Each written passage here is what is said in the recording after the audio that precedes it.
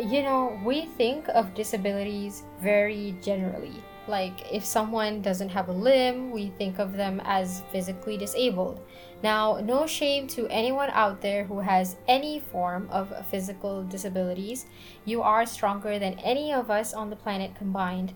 But I feel like there are certain dysfunctions, this is for lack of a better word, that we don't address as commonly as physical disabilities. Today, you and I are going to address color vision deficiency, or CVD, a minor disability that isn't highlighted all that much, especially in Malaysian society. This is under a campaign organized by my teammates and I that we are going to carry out until the end of the semester. And we would really appreciate your support by continuously following the podcast, obviously, for future episodes, and by following our Instagram account at cvd.intech. That is at cvd.intech. I think before we even go into the nitty gritty details of CVD, I would like to put in a disclaimer that the term CVD and colorblind will be used interchangeably throughout the episode. So I really hope that it doesn't offend anyone. It's just so that it's easier for me to communicate the info across.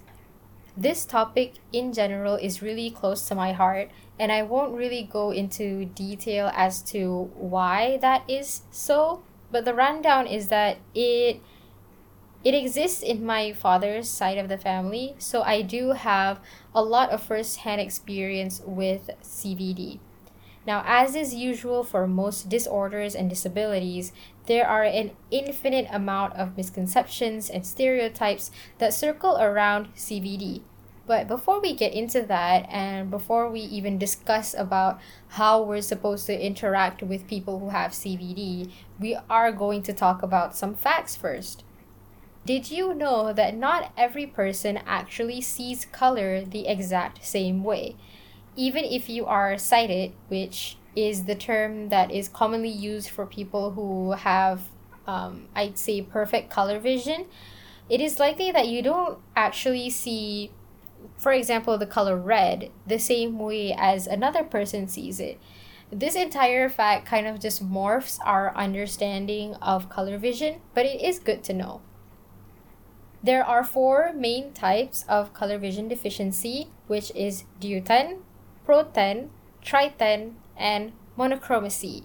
Now, monochromacy, true to its name, is the people who have complete black and white vision. But I think the types that are less addressed and less known are actually the deutens, protens, and tritens.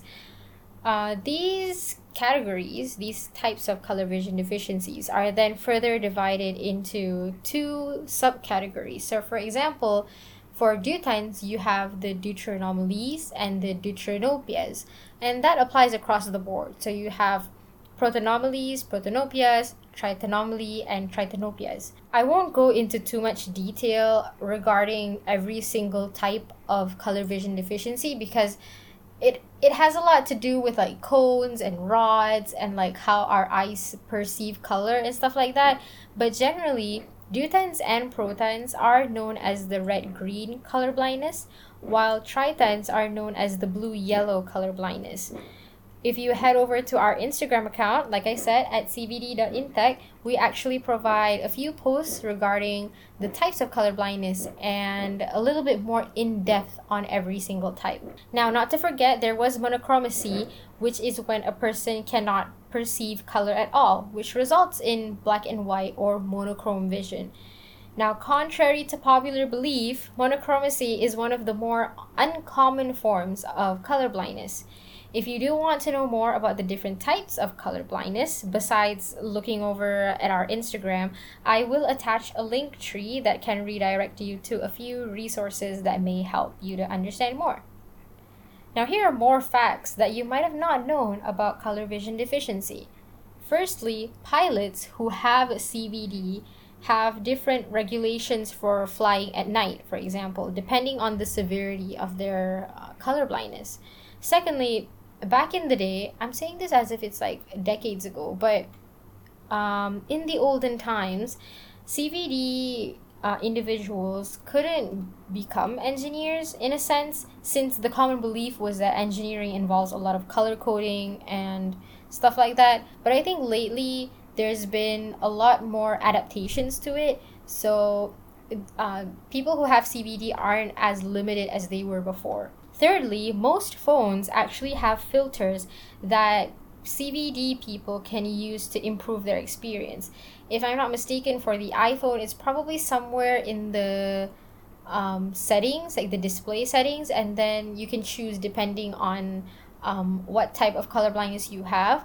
Although, as someone who has a lot of experience with just technology and CVD in general, I'd say that the filters don't exactly work across the board for everyone, because every single person who has CVD has varying severities. Some people have it worse and some people have it less. So just putting in like one filter to fit everyone, it's not exactly a solution that is fitting for all, but I see the effort, which I think we can develop more on that in a future episode. And lastly, it's good for you to know that CVD doesn't have a cure. Of course, individuals who have CVD can wear contact lenses and glasses, but the condition stays. It has a lot to do with genetics, which I will kind of briefly explain in a few minutes, but we are going to address the misconceptions now because we've already got the facts in order. So I think one of the most common misunderstandings about CVD is that people just assume that, oh, if you're colorblind, it means that you only see black and white. And as we know from the facts that I've mentioned before, there are different types of colorblindness.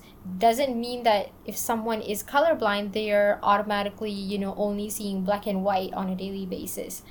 If anything, a person is actually more likely to get confused between one color and another instead of seeing things in monochromatic vision.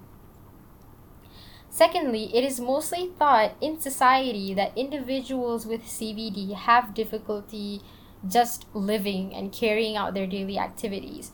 Although, admittedly, there are certain activities that people with CVD cannot 100% participate in. For example, maybe driving and just picking outfits for a get-together. Of course, there will be some difficulty. For most people with CVD, it doesn't adversely affect their lives.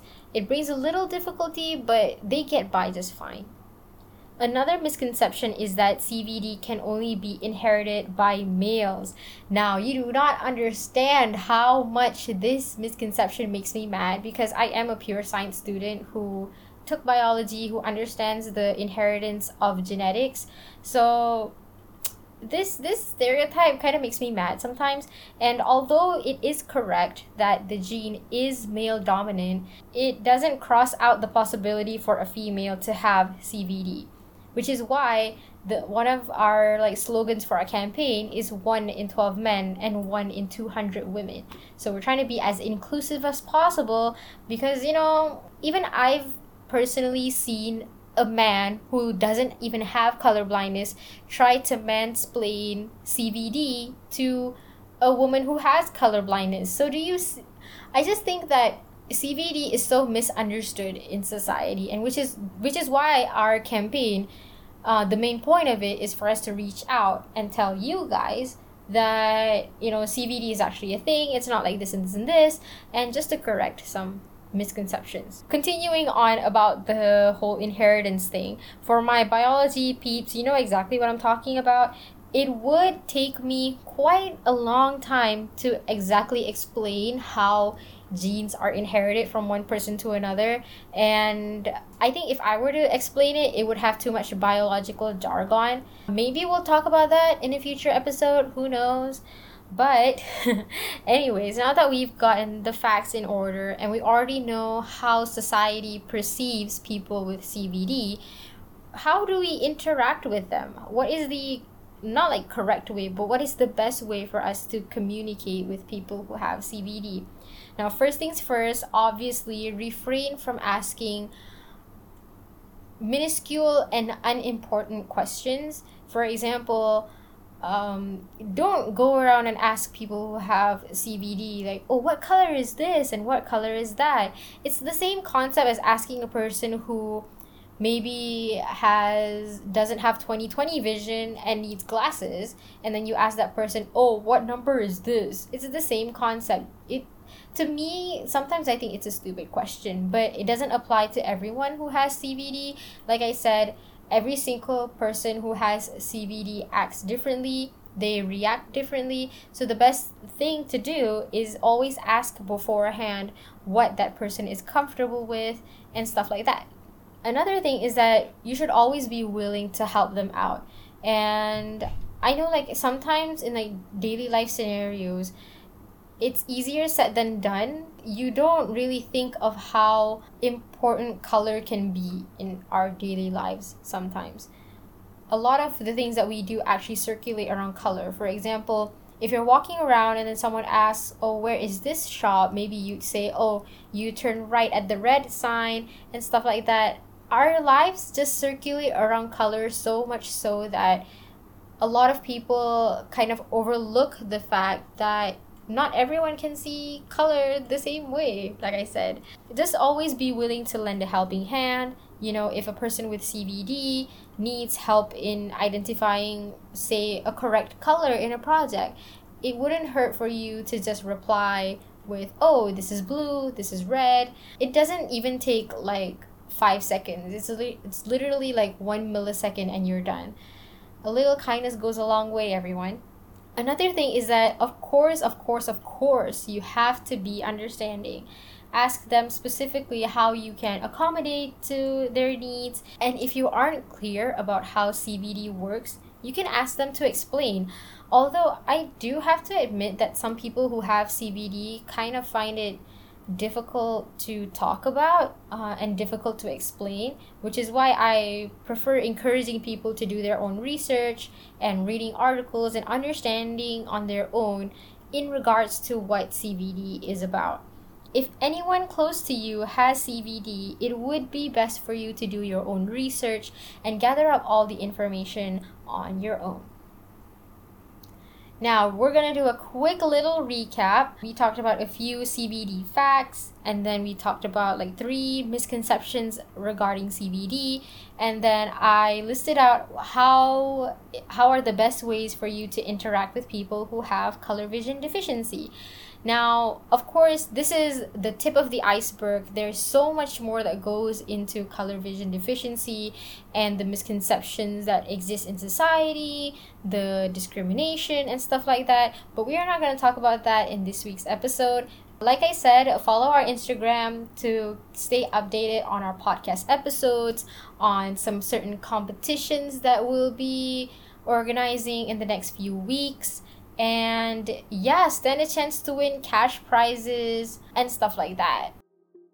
Now, I know I haven't been around for the longest amount of time, but I promise that for the campaign weeks that are upcoming, there's gonna be a lot more content. And who knows, when I'm on my break, we could chat more about, the existential crisis that exists in the transitional phase and stuff like that.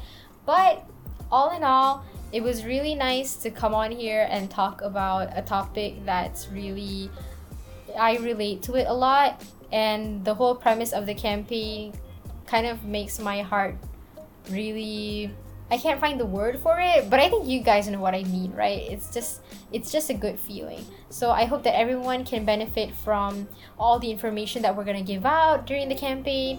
And yeah, I guess I'll see you guys in the next episode. Don't forget to follow our Instagram and follow this podcast too. See ya.